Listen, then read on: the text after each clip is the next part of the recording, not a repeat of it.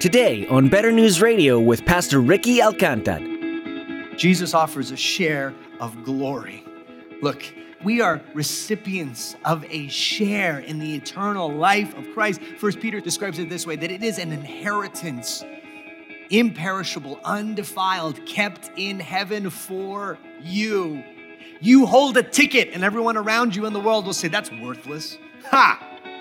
I got a better ticket for you. But Christian, hold on to that ticket because we know where we're going. Hope in God, oh my soul. He is strong and he is strong to save. Hope in God, he's a rock in your hiding place. He's a mighty fortress. The book of Revelation sheds light on some deeply ingrained lies in this world. As Pastor Ricky points out today, Revelation speaks of the ways that the world promises to fulfill us. But the truth is that the world can't deliver on these promises, and that genuine fulfillment, for now and all eternity, can only be found in Jesus Christ. True joy doesn't come by indulging our flesh, but by dying to it and pursuing Christ instead. He's the one that satisfies us, and in the end, the corrupt world will only experience His judgment. Now let's join Pastor Ricky in the book of Revelation chapter 17 as he continues his message, The Siren Song. If you've ever seen one of those, there's like a bazillion of them, zombie movies where some guy somehow has been asleep and he wakes up and he tries to walk through the big city and, where there used to be billboards, like Broadway and the lights and stuff, they walk through and it is a ghost town and the buildings are crumbling and evil creatures are in the shadows and literal birds are cawing in the air, right? This is what becomes of Babylon forever. She promises that the things she offers will last forever. No, what will last forever is the desolation brought to her. Oh, so much more we could say there. Very quickly, she also offers many people to come and affirm you and love you and support your choices. But in the end, the friends will devour you as well. At the end of chapter 17, verse 16, the 10 horns, the kings that you saw, they and the beast will hate the prostitute. They will make her desolate and naked and devour her flesh and burn her up with fire, for God has put it into their heart to carry out this purpose. Here's the reality. The friends that the world offers around you, the friends clapping and cheering on you like, yeah, go do it, they'll be nowhere in eternity. In fact, in the end, they will be the people that turn and attack you and abandon you. And here's one of the things that you got to understand about Satan in the book of Revelation. Satan is not just a do-gooder that's like, he doesn't like God, so he's running around trying to help people because he's just such a big-hearted guy. He's not out to help people. He's out to destroy anyone made in the image of God. So when he offers something, you got to understand, this isn't just like a friend saying, hey, I had some extra meat that I cooked in the smoker. Do you want it? And you say, yeah, awesome. And you take it home. This is a guy shooting poison into the meat, handing it to you with a smile. These are no friends. In the end, they'll abandon and destroy. Fourth, Babylon offers luxury, but in the end, it is worthless luxury. Remember all the fine clothes that she had as she walked the red carpet and all the pictures were being snapped? Well, look at what becomes of her in chapter 18, verse 14. The fruit for which your soul longed has gone from you, and all your delicacies and your splendors are lost to you, never to be found again. Alas, alas for the great city that was clothed in fine linen, in purple and scarlet, adorned with gold, with jewels, and with pearls, for in a single hour all this wealth has been laid waste.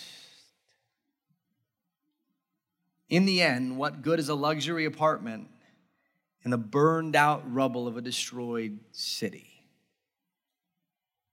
That's what it will be in the end. I know you've probably seen some of the images of the war in Ukraine and some of the buildings that are half destroyed.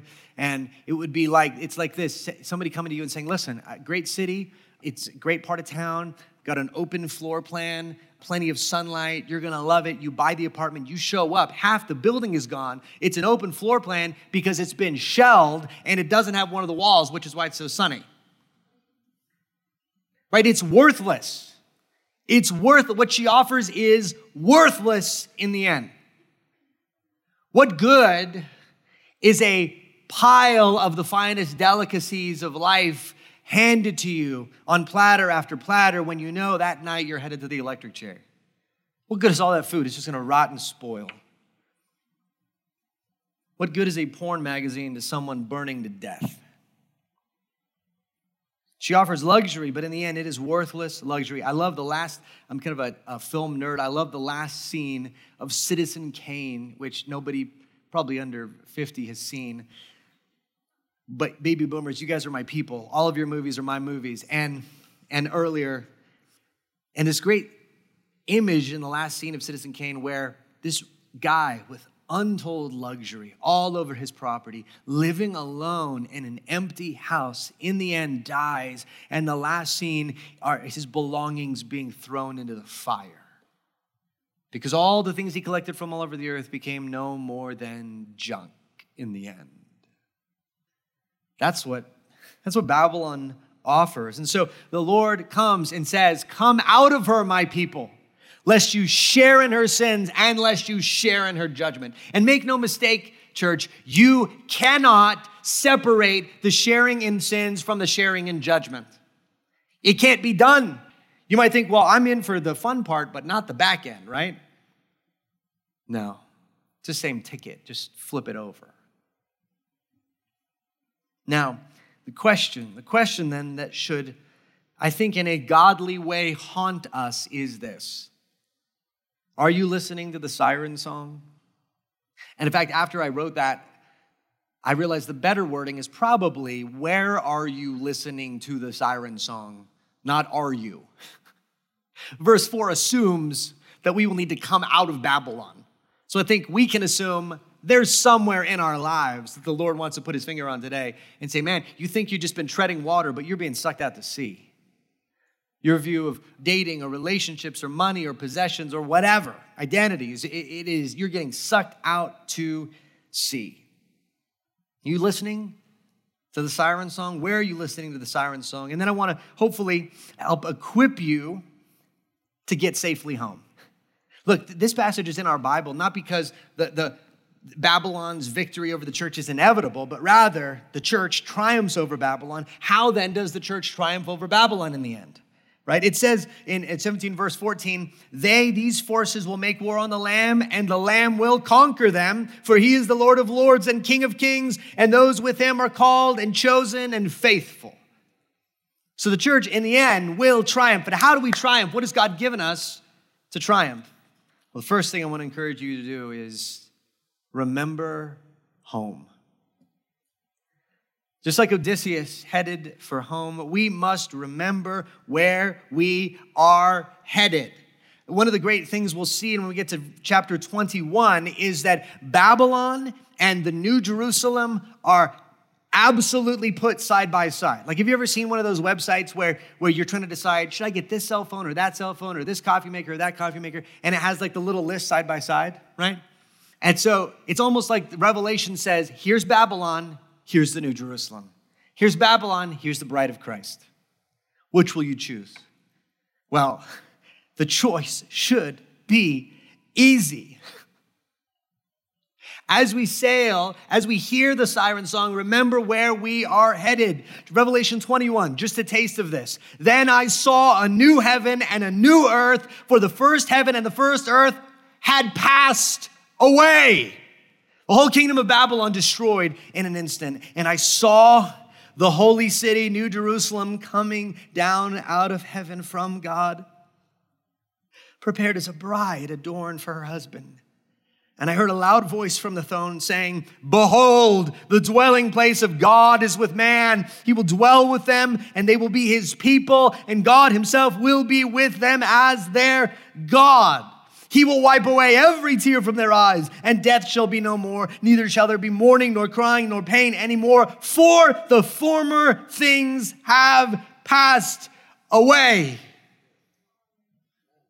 Church, where Babylon offers a share, Jesus offers a better share. Jesus offers a share of glory. Look, we are recipients of a share in the eternal life of Christ. 1 Peter describes it this way, that it is an inheritance, imperishable, undefiled, kept in heaven for you. You hold a ticket, and everyone around you in the world will say, that's worthless. Ha! I got a better ticket for you. But Christian, hold on to that ticket because we know where we're going. We're going to a better place, a better city where the share is a share of glory, where the forever is a forever of eternal life, where the luxury is a luxurious, glorious inheritance that will never fade. And Jesus offers friends and those around us who will not abandon us. Rather, they will be gathered with us, with him forever. Look, when you begin to hear the siren song, the first thing you have to do is say, where am I going? When the mirage of Babylon begins to come up in your mind, head for home, Christian. Remember that Jesus offers something far better. And then, second, head for home. Remember you're headed for home. And then second, stop your ears up. Just like Odysseus' guys needed to throw some wax in their ears, I think there is a godly way in which we have to get really used to throwing wax into our ears to resist the siren song of the world. G.K. Beale says this, the worldliness both outside and inside our churches is always making godly standards appear odd and sinful values seem normal, so that we are tempted to adopt what the world considers normal. What is a normal approach to identity and life? What is a normal approach to sexuality? What is a normal approach to the money that sits in your bank account? What is a normal approach to social media? Here's what I want to urge you, Christian. Is your normal the normal of the world, or is your normal the normal of God's word? Babylon will always make godly standards appear odd, and sinful values seem normal. I was watching this, I don't even know how I happened to come upon this clip, but this celebrity who I won't mention was joking. He was on a talk show. He was joking about having fathered multiple children on an immoral spree because he was having a hard time in dealing with grief. And on the talk show, everyone is laughing. The girls on the talk show next to him are laughing like, oh, that old guy, fathering a bunch of children because he was sad. And I remember thinking, I thought of this quote and I thought that is supposed to be normal. It's supposed to be normal for somebody to wake up and say, I just don't love you anymore. It's supposed to be normal to watch shows with softcore porn in it. It's supposed to be normal to spend every dollar and more on yourself and never think of others. That is what is normal in America. But the normal of the Bible is far different and far better. So there is a godly way in which you got to go, nope. And that looks like a lot of things. Oh man, there's so much more I could say here. Let me just give you one more quote from Beale. He says this, as related to greed, as related to lust, as related to pride. He says this, the chief purpose of humanity, according to Revelation, is to glorify God and to enjoy him. Not to glorify oneself and enjoy one's own achievements. This is the way you could hear the siren song is that siren song calling me to lift up myself to the throne? Or is what I'm listening to encouraging me to keep God on the throne? That's what we have to listen for. Okay, third. Okay, head for home, stop up your ears, lash yourself down. Lash yourself down. Man, we have got to have things in place that keep us tethered to the truth of God's word when we hear the siren song of the world, right? Here's the difficulty. In Revelation, it's so clear that the enemy and the world apes and mimics what God has made and what God has done, right? So the prostitute, the harlot in Revelation 17 looks almost, if you squint, like the bride of Christ. The beast in 18 is described as the one who was and is to come, almost like God. The beast has a wound that he didn't die from, almost like Jesus. And so as you're looking, like, wait a minute, which one of these is the real one? We got to be lashed down, and we got to be able to see through these things. Otherwise, look, man, we used to go to Wadis more often, but my favorite thing in Wadis, bro, was when, like, there would be, like, a character that looked kind of like Mickey Mouse, and it would be, like, Ricky Mouse Panaderia or something like that, you know? And you're like, is that it's kind of Mickey, but kind of not, you know? Or, like, Dinosaur Park shirts. Like, kind of like Jurassic Park, but not, right? That's what the enemy and the world are doing in Revelation. You're like, Dinosaur Park is kind of, no. How do you see through them? You have to lash yourself down to the truth of God's word. Revelation is meant to reveal. And the whole Bible, in a sense, is what reveals. The whole Bible is the glasses we put on to see, oh, that's Ricky Mouse, that's Mickey Mouse, right? This is the bride of Christ. This is a harlot, right? We need the lens of God's word. So we got to tie ourselves down. I could spend like 20 minutes on this next thing, but I just want to show you something, okay? So the wisdom pyramid. So there's an author, Brett McCracken, that came up with this. You can find this online. I think it's commendable. He has a book, like a little book, that's an easy read called The Wisdom Pyramid. And I want to encourage you, you have to lash yourself down. Usually the way that we approach life, we approach it upside down, which is, right, like a lot of social media, a lot of internet, the Bible at the top when we get to it, right? And he's saying, no, from the lens of Scripture, you go from the clearest to the least clear, right? You go from the Bible, which you lash yourself to in daily reading, in memorization. And if you don't know how to read the Bible, let me encourage you, get with a Christian brother or sister and just ask them, man, help me learn how to read the Bible for myself. Those things will connect you to the Bible and connect you to the church, right? Being in this rhythm where it's like, look, I don't know what you feel, but I feel like this. Every week, I almost live underwater, and once a week on Sunday morning, I come up for air. So it's like, oh, okay, all right, we're okay. And then we go back and swim in the world sea for the rest of the week, right? The church and then nature could be a great way to just break the world's hold on you, right? You're like, oh, the new TV show's coming out. Just go outside and look at a sunset. The heavens declare the glory of God. The skies proclaim the work of his hands. Nature has this beautiful creational, general revelation thing that does to us. And just do that. Lash yourself down to the truth of God's word. All right, last thing. Sing. How do you fight the world's siren song? You remember where you're headed. You stop up your ears when you have to. You lash yourself down to the truth of God's word and with other believers, and then you sing. There's a second way to beat the sirens in Greek mythology. I wonder if anybody knows this. Does anybody know what other character or group of characters beat the sirens? There's got to be a homeschooler in here. It was actually the Argonauts, right? The other big group of adventurers. And they had an advantage that Odysseus' guys didn't have. They had Orpheus. Orpheus, the greatest of all the ancient musicians. And their tactic was a little bit different. What they did is when the siren song came, Orpheus began to play. And he outplayed the song of the sirens.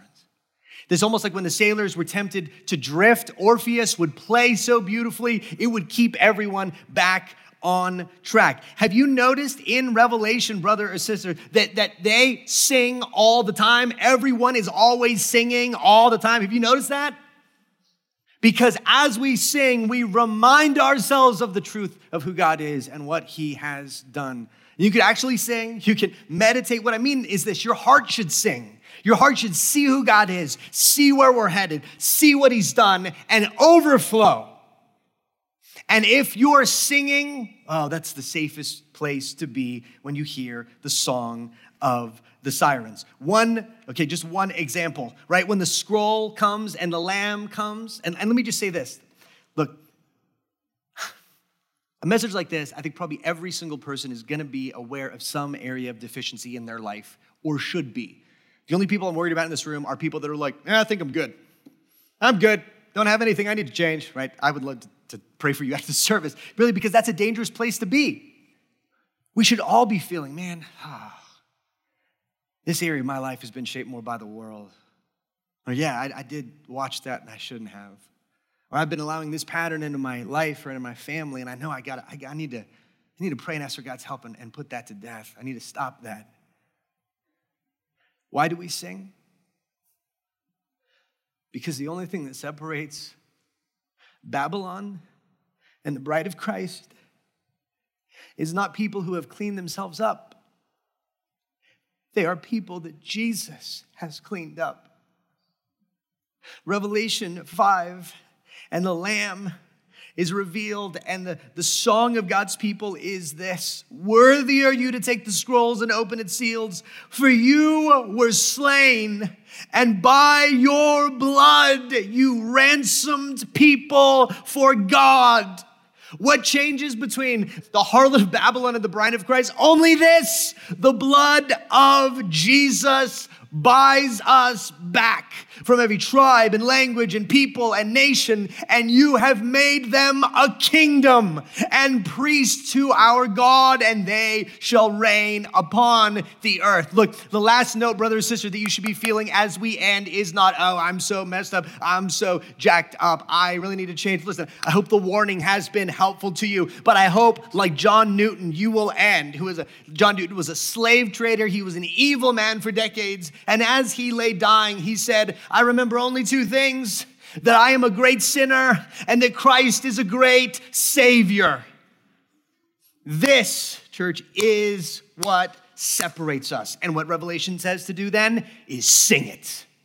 Remind yourself of what God has done. Remind yourself of who you are in Christ. Remind yourself of his victory. Remind yourself of his home. Take in the word. Gather with the saints. Sing your lungs out to drown out the song of the siren until we're safely home. Amen?